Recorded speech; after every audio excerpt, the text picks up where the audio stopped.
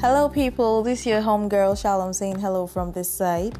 How are you all doing this lovely and beautiful afternoon, this sunny afternoon? Today I want to do something a bit different, and it's been on my mind for a while. I've been sort of burdened, and this is for those who are Christians. Yeah, and it's been a sort of concern because I find out that the church's culture today is that of complacency. And complacency has been at ease in Zion. Like this feeling of satisfaction, undue satisfaction when impending doom is looming and the person can't see it and people can't see it. So today's talk is just something quite simple that I've been thinking about for a while, and that is, are you a Christian or a worldling? Now, I want to start by saying that the highest favor and honor that any man or woman can do God is to believe His word. Not miracles, not signs, not wonders. I know that's a big one out there for some people, but that's the truth.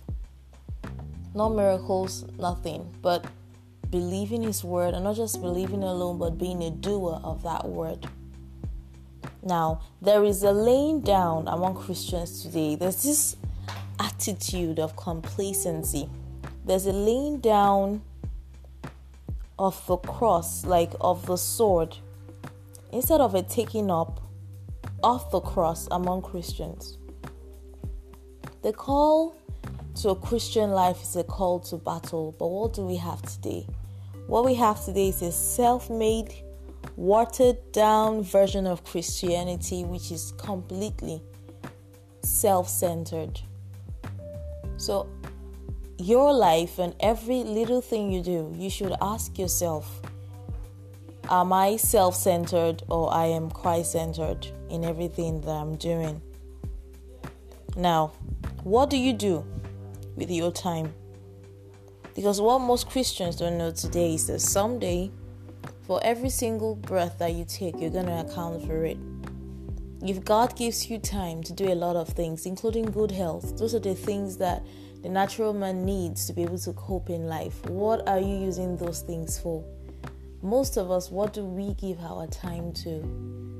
And how do we use this time?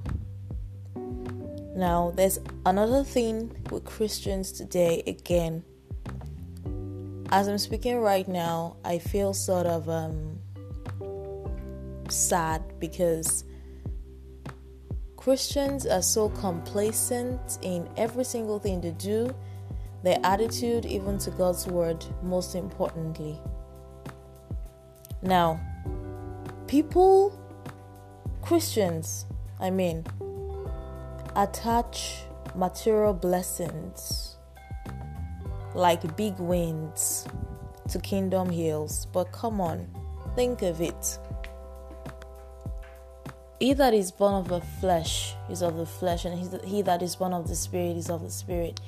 If you go to a church where they all what they talk about and all what they preach about is just the earthly, the material, the mundane, honestly, I will not lie to you. This is something just simple. If you would accept it, it's something that should set you flying. You need to run for your life. Like, you need to really run for your life. God, of course, is a loving Father, and He will bless you. You'll pray for things, and He's going to give it to you. But there is another thing. When God gives you blessings, there is a place for blessings, and there is a place for God, and He comes first. But most Christians place priority on what those blessings mean to them. Like, they place so much importance on the blessings, on the big wins, on whatever things they've achieved in life. And I think that is more self-centered than Christ-centered. So from today, ask yourself, every single thing that I'm doing, am I portraying Christ? or I am portraying myself. I'm trying to raise some other values rather than the one which I claim to say that I believe, There's a certain attachment to earthly things among Christians today. If God gives you a car, good, beautiful. He gives you a car, a home, a wife, a husband, a land, whatever it is God has given you, promotions, name it. Be thankful, but do not get attached to the gifts. Because trust me, when you attach to the gifts, you're already becoming self-centered. So there's a thin line between that. The life of a Christian is a conscious walk. A conscious walk, and it's a wake-up call. Because the truth is, I see a storm that is brewing hot and is going to lay desolate every single thing on earth. And now, if God has given you so many things, why would you allow those beautiful things He gave you in life to kind of disrupt the kind of relationship you're supposed to have with Him as a father to a son or as a father to a daughter? Like I said, this is something I'm still going to come back to. I just decided to do something different today. Now, most Christians today, including myself now, we are all self-centered, like self-centered Christians. And the truth is, we are not actually Christians. We are self-centered worldlings instead of being God-centered Christians. Now, so the first thing is, I think a Christian should be like a fish swimming upstream, and a countercultural model that our world needs desperately today. But instead, what do we have? We have Christians who are trying to live up to the expectation of the world, forgetting that there's a call that they've had, and there is a certain standard that they are supposed to follow. There are a few things I'm going to name here, I'm going to talk about here. Anyone who would actually walk with God, the first thing is the person has to be humble to the core. Now, I am not talking about false humility here. I'm not talking about any humility that makes you feel, they praise you and you just it's just that humility is covered up with some kind of false covering.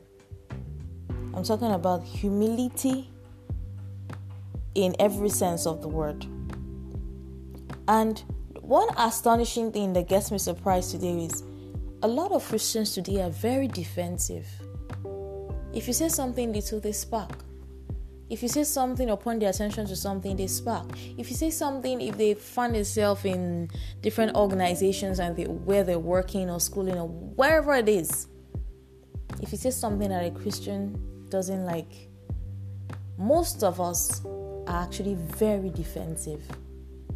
And that is a sign that you are self-centered.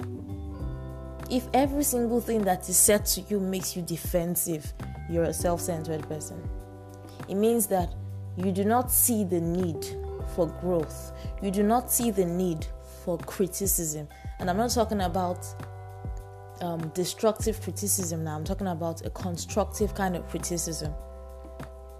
And the truth is, why I mention humility is the antidote to defensiveness. Yeah, I'm going to come back to this. There will be a part 2 of this. And number 2, most of us focus on what we don't have than what we have.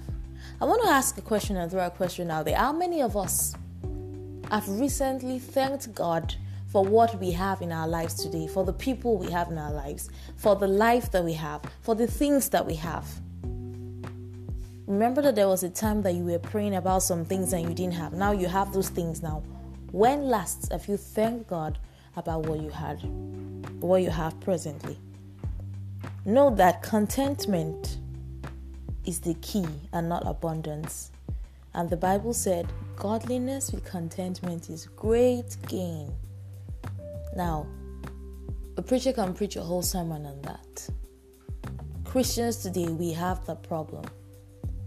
We think abundance is the key to the kingdom. Yeah, if I have blessings, if I have this, if I have that, that means I'm good to go. But the life of a Christian is a life of self-denial and cross-bearing. Another thing is, when your worth in life is tied to other people, you have a problem. Some people, they try to they get validation about themselves from other people. So now, if I am trying to get validation from other people about myself, about every single thing I do, I have a problem. That's another sign that I am self-centered. I asked the question one time, sometime on my WhatsApp page. How many of us ask God, Lord, how do you see me? Most of us go about thinking of how others view us, how others see us, and none of us is concerned about what God calls us. Moses was called the meekest man on earth. Abraham was called God's friend. David, God called him a man after my heart. Now, compared to what people would have called these people, I remember these people were top leaders in ancient Israel. We have to also consider that. When your worth is tied to other people, there is a problem. Then, you also have to know as a person that you are the greatest threat to your greatness. Truth is, your greatest enemy, as I'm speaking to you right now, the greatest enemy that I have is myself. So, as a Christian, if you want to be able to conquer other people, I don't mean force now, I mean what a person does to you that makes you so defensive. That's my first point. You have to be able to conquer yourself. You have to be able to defeat yourself. And this is a life of self-killing. Another thing is, the path to joy is often messy and painful. Most Christians run away from that path. Most of us are very, very easy in Zion. Most of us don't want intimacy.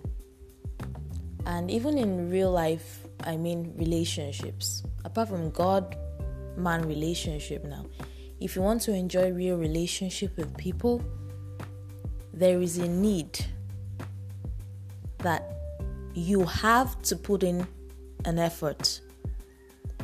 You have to know that the path to joy is often messy and painful. So you have to be willing to pay the price.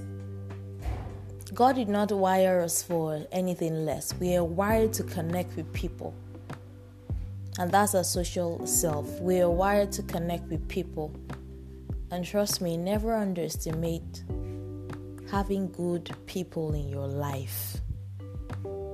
I mean friends. And I don't mean just any kind of friend. Remember that whatever you're doing, even the seeming infinitesimal that you're doing, is supposed to be Christ-centered.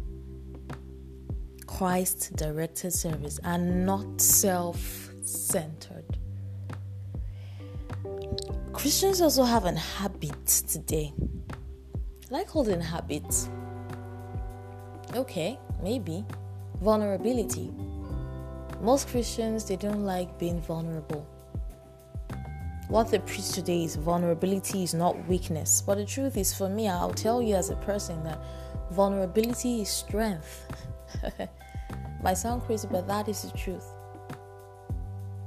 The power of God is displayed in places where a person or persons dare to be weak. It is displayed in places or in the life of a person that is all tangled up and doesn't make any sense to anybody, even the people that surround the person. So when you dare to be weak, you dare to make mistakes. I'm not saying that you should go ahead and make mistakes now on purpose. What I am saying is, you see that life of perfection? There's a call to perfection in the Christian life, but that call to perfection is not a sinless one. it is not a sinless perfection that God is requiring. If it's a sinless one, then the blood of Christ will be of none effect.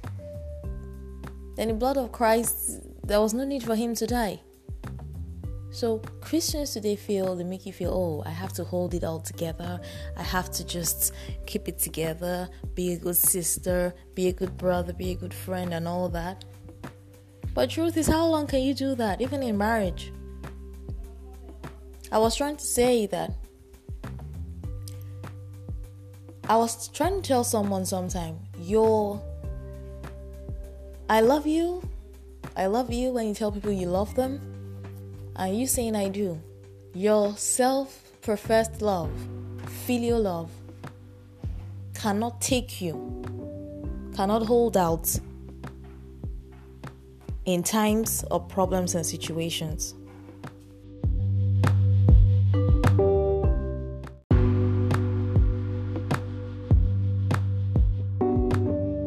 Now, I was saying that your self-professed love cannot hold out till death do us part. I'm talking right here to couples now, or to anyone in a relationship. There has to be something higher. The love we have for each other, for one another, is filial, is social, it's earthy, it's fleshy. And trust me, storms will come. But there has to be a storm breaker. How do you want to hold out in difficult situations? And how is it going to be like?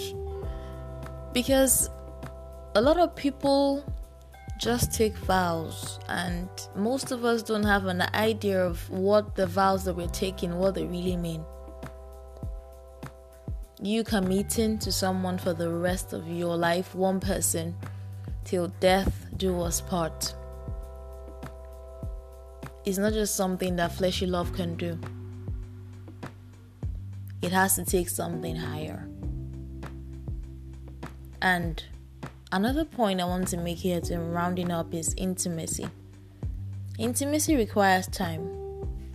A lot of us want to enjoy good and healthy friendships without sacrificing, without giving it what it really takes. If you cannot sacrifice for anything, you cannot enjoy a God-filled life. Because the call to a Christian walk requires time, requires sacrifice. It's not just something that you just wake up to and say, I want to do. This is not something that people join. This is something that comes from the heart. This is something that comes from the soul. So, I'm asking you today, are you a Christian or are you a worldling? A worldling is someone who is preoccupied with mundane, earthly things, vain things, and not spiritual affairs. And that is what the church is turning to today. It's a really, really sad situation that, breaks my heart. If you're satisfied as a Christian, if you're satisfied in this 16 elements, this pest house called flesh, this thing we just paint up and dress up, if you're satisfied as a Christian, there is a problem. If all you do is just go to church and deep down in your heart, there's nothing that pricks you. There's nothing that checks you. You go out to people, you go out, you meet different kind of people, you work wherever you work. The call to a Christian life is a life of cross bearing. Will Jesus bear the cross alone and all of the world walk away? There's a cross for you and there's a cross for me to bear, whether you like it or not, except if you're not a Christian. And if you're saying no, it means you're not a Christian, and no man or woman can fence right with God. So even in your relationships, I know I said I'm doing something different today, but ask yourself, the relationship I am in now, is everything I am doing, is it to glorify God, Or is it to elevate and to prosper and to fulfill the desires and the lust of my flesh? If it is, then there's a need for a turnaround. There's a need for a halt. So, like I said, intimacy with God requires time. It requires extra effort. It requires a more sincere level of consecration. Intimacy requires a sacrifice, a sincere walk. And the last but not the least I want to talk about here is that in all things, people acknowledge Him, both small and great, both even seeming insignificant, that you feel, oh, it's not important. You know the funniest thing? There's a lot of things to pray about as Christians, but we do not pray. We do not pray at all. There's a lot of things. I wonder how some people say they can't pray. Because the truth is, if you look at your life and you pick up a pen and list out a number of things that you want to pray about in your life, honestly, you will spend hours on your knees. But most of us are so in a hurry to just leave God's presence. And God is a perfect gentleman. He wouldn't force you. He wouldn't force anybody.